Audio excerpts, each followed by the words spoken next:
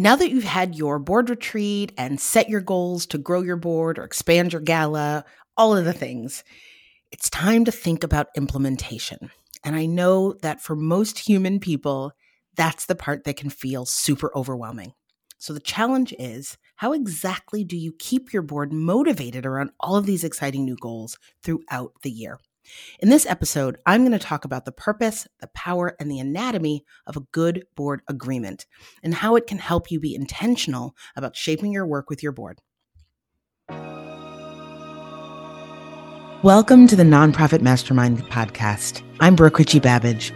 I've been in the social impact game for 25 years as a social justice lawyer turned two-time nonprofit founder and leader turned growth strategist and coach for leaders around the country.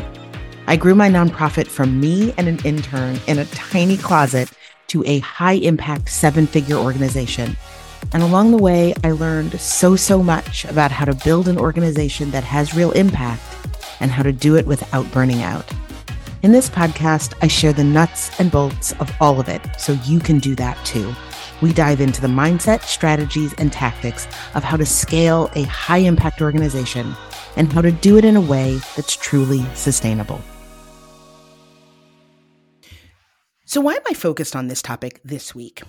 Because if you're listening in real time, it's the beginning of the new year, and board engagement is almost always top of mind for the leaders that I work with right now. They've come out of a planning season, and they're really focused on how to actually execute all of the things that grew out of the retreats and the planning and the calls, and sometimes the hard work that board members did at the end of the last year to bring in new donors, to show up for events, etc.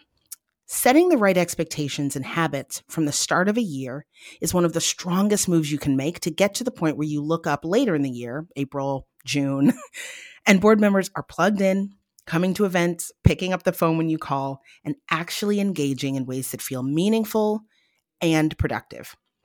Now, I think that one of the things at the core of lack of consistent engagement is often lack of clarity. There are some other things that get in the way of engagement, and I talk about them in a few of the other episodes of this podcast. I will include links to those episodes in the show notes. One is how to create the special magic of a high-impact nonprofit board, and a second is a simple, powerful tool for maintaining board engagement. So I go deeper into board engagement more holistically in those episodes. I also have a training about all of this. It's called Focus on Growth, Building a Board Rooted in Trust, and that is inside the Template Vault, which you can access at brookeritchiebabbage.com/template vault. But today I want to talk about lack of clarity because it's almost always one of the culprits when we peel back the onion of poor board engagement. EDs, executive directors, don't know what they want or need board members to do in a lot of cases. It's very opaque. We want boards to be engaged. We want boards to be connected, but it can be really hard to figure out what exactly that means for our board members, how exactly they can be helpful, what exactly the indicators of impact and engagement are. And so it's hard to communicate that to board members, right? If we aren't super clear in our own minds, board members definitely aren't clear. And so they don't really engage. This is where the simple board agreement, although simple, is really powerful. Think of a board agreement as a roadmap. It's a document that clearly outlines what is expected of each board member and what each board member personally agrees to do. It typically includes responsibilities like attending meetings regularly, actively participating in marketing or fundraising efforts, leveraging personal networks is a big one for the organization's benefit, and identifying what those networks are. And a good agreement also goes beyond these basic governance duties and identifies ways that board members can connect with the mission. How can they tap into their personal passions and skills and areas of expertise to support the organization and, equally as importantly, to support the executive director and the leadership team? Now, unlike a job description, the agreement is personalized. It contains core governance and specific expectations, and then each board member, through reflection and ideally a discussion with the board chair and or the executive director, indicates exactly what they'll commit to, what they are agreeing to for the year.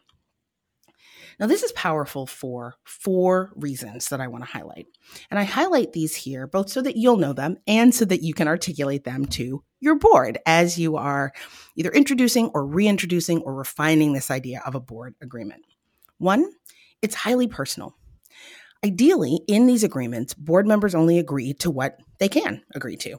This is their chance to say, this is how much I can pledge this year, or I see that the meetings are on these 4 dates. I'm going to have to miss the summer meeting, so I want you to know that up front. Or I can't really come to the programs because they happen at X time of the day, but I can attend funder meetings, or but I can plug in this other way, right? This grounds their engagement both in personal interest and in clarity about what they are motivated to give. So there's clarity and powerful intrinsic or internal motivation. Related to this, number 2, because it's personal, it's also a powerful accountability tool. You can say to someone, you're the one who agreed to this, right? We talked about this in January or February. We laid it out. We talked about it and you thought about it, and this is what you committed to, right? A lot of organizations that I work with have both the board agreement and then a board engagement matrix where they literally track in the areas of governance, network building, whatever the core areas are, and we're going to talk about those in a moment, the core components of your agreement, they track what board members pledge to do and how they pledge to show up and what they agree to. And then for each quarter, which board members are hitting the targets that the board members have set. That 1-2 punch is really powerful. And I find that boards really like the standardization of that. It makes it feel less personal. Third, these agreements form the backbone of governance structure. They set the tone for governance. They lay out a framework within which board members can operate. It becomes really clear. These are the 5 buckets that we talk about and we mean when we talk about governance. This is how we as a board have agreed to show up. And these are the sort of lines and buckets of accountability, right? So it zooms out at the same time that it's very personal. It zooms out and aligns the personal agreement around or within broader board agreements, definitions of governance. So it creates a backbone organizational structure for the board as a team or as an entity, depending on how you see your board. Finally, the clarity helps everyone stay on the same page and understand their roles and how they can contribute to the larger goals of the organization. And this is really important for board members. This is one of the things that I have definitely experienced as a board member and that I hear a lot from other board members, even when we're doing work and it may be clear how it fits into the goals of the board. It's not always as clear to board members how what they're doing fits into the larger goals of the organization. It may be totally clear in the executive director's mind, but not necessarily as clear to board members as we may think it is, those of us in leadership positions. So an effective board agreement actually removes ambiguities about what's expected from each member. Now, I want to highlight this is not about micromanagement. I think it's actually about empowerment.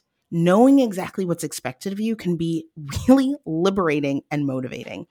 It allows board members to understand and fully engage with their roles, set boundaries for where they can and cannot contribute so that everybody knows, and contribute to the organization in a way that feels most impactful for them. That's when you will start to see this flywheel of engagement, when there is a beautiful alignment or intersection between the work that the board member is doing for the organization and the work that they are passionate about. So we know what it is and why it's important. Let me spend a few minutes on the how. This is not a set it and forget it kind of deal. These documents should be living, breathing parts of your organization, evolving as your organization grows and changes. So first, I recommend having board members fill them out and sign them every year. This gives you an opportunity to evolve the document, adjust the document as the board grows, as board members change, as, again, broader definitions and agreements board wide around what counts as governance, what the expectations around engagement are. As those things shift and evolve, they can be reflected and adjusted in the annual agreement. So you have board members fill them out every year.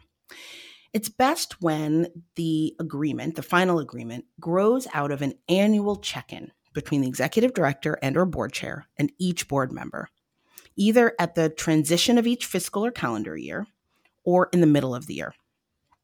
I think the beginning of the year is ideal. Some organizations like doing it in the middle of the year because it sort of sets the tone for the rest of the year. I highly recommend the beginning of a fiscal or calendar year, but you can sort of go with the flow of your organization.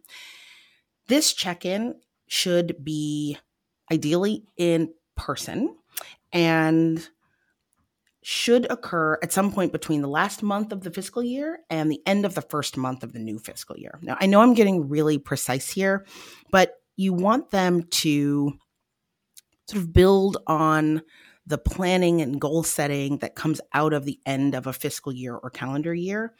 And you want the board member to be able to build planning for their engagement with your organization into what is naturally happening for most people at that time of year, which is planning for their year. So there's a natural synergy between fitting in the meetings and the engagement with thinking and work they're already doing.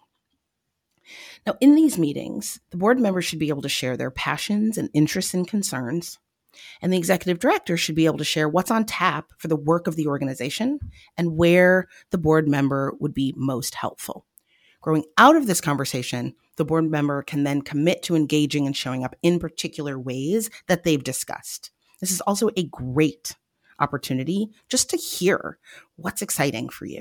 Why are you still on this board? How can we leverage that and tap into that? And often, very often, things grow out of these annual check-ins that can not only be memorialized in a board agreement, but that shape and expand executive directors' understandings of why board members are there and how they can be leveraged as ambassadors and resources for the organization.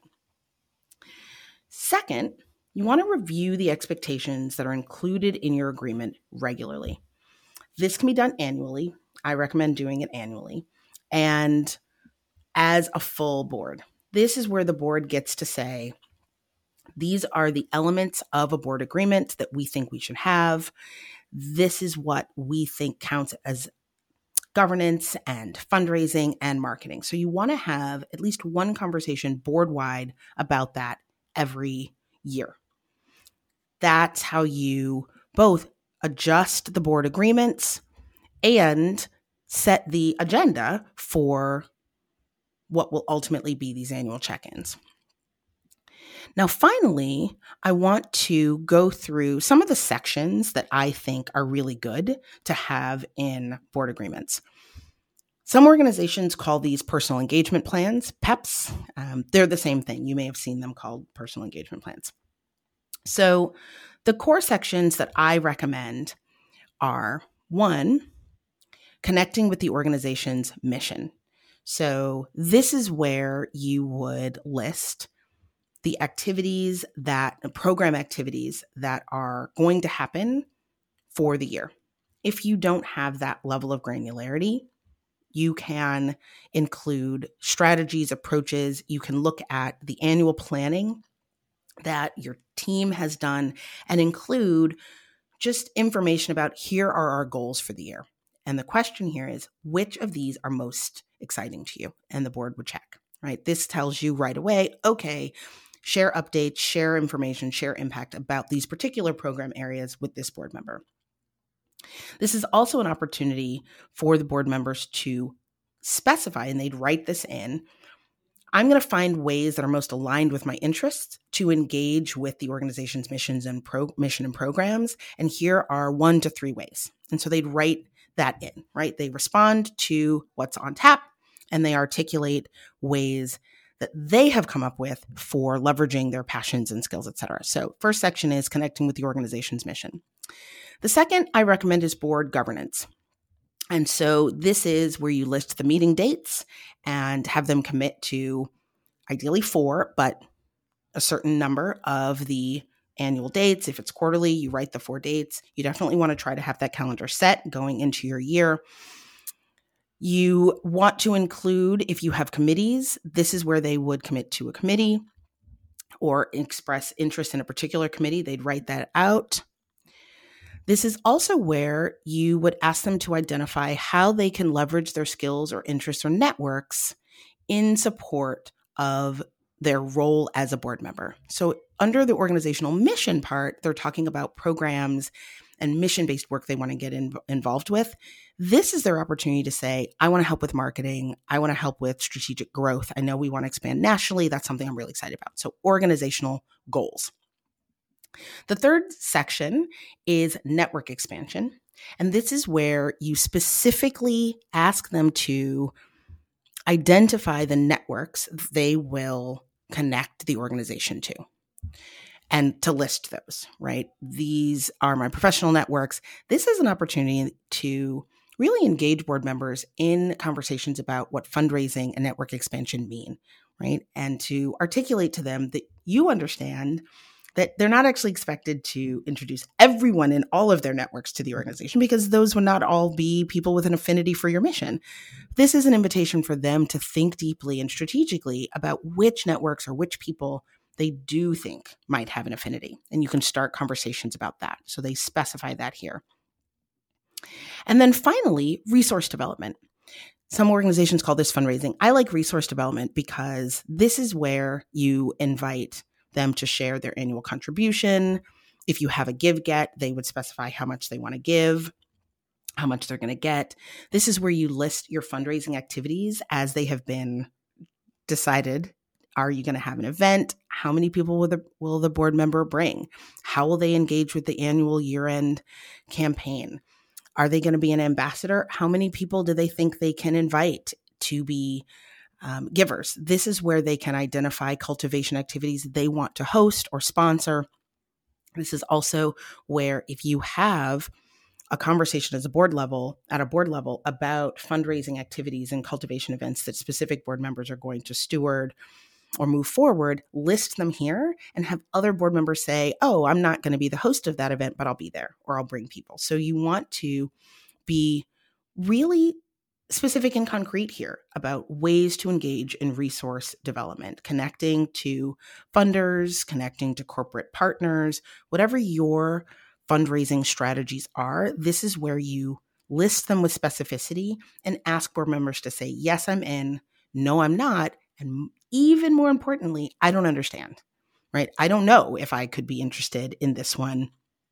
I don't really understand what it is, right? Or I need to think about it. That is a great invitation to follow up, to share more information, and is often an indication of lack of understanding, right? Lack of clarity that will manifest as not really engaging because they just don't really understand what that event is or how they could plug in. So it's a great sort of foundation for a deeper conversation. The last section is less of, it's not so much where board members check boxes or indicate what they agreed to do, but I really like including a responsibilities of the organization section where you really clarify this is what you can expect as a board member, right? We'll provide necessary materials. You'll get regular updates, whatever the promise is to board members, and walk through those in your annual conversation and make sure that those are sufficient, that those make sense. Those responsibilities of the organization are also a great topic for general board conversation. Part of one meeting, are you all getting the things from the leadership team and the staff that you need to engage in the ways that we've identified in this agreement? And if not, this is a great section to update. Last thing, signatures, you date, and there's your agreement. So we have talked about the what, the why, the how, and the details of the content. And I will just wrap up by saying I cannot recommend a board agreement more highly. I have a guide that walks through all of this, as well as a template and a high impact board training inside the high impact board bundle, which you can get at BrookeRichieBabbage.com/board engagement bundle. And like I said, this content is also inside the template vault, which is BrookeRichieBabbage.com/template vault. Definitely check out those other board engagement podcast links. I really, really hone in on the boarding agreement here because it's such a powerful tool. And I just wanted to do a little deep dive, but those other podcast episodes sort of contextualize and add more, more background information and more heft to the conversation more generally about board engagement. So that's it for this week. I hope this was helpful, and I will see you back here next week for more Mastermind. Thanks so much for joining me this week. If you enjoy this podcast, I would love for you to leave a rating and a review. I read every single one, and they really do matter. I also share extra tidbits and resources building on what we talk about here in my newsletter, Leadership Forward 321. You can sign up by texting the word impact to 66866. And finally, definitely check out the links and resources that I mentioned in this episode at BrookeRichieBabbage.com/podcast. See you next week.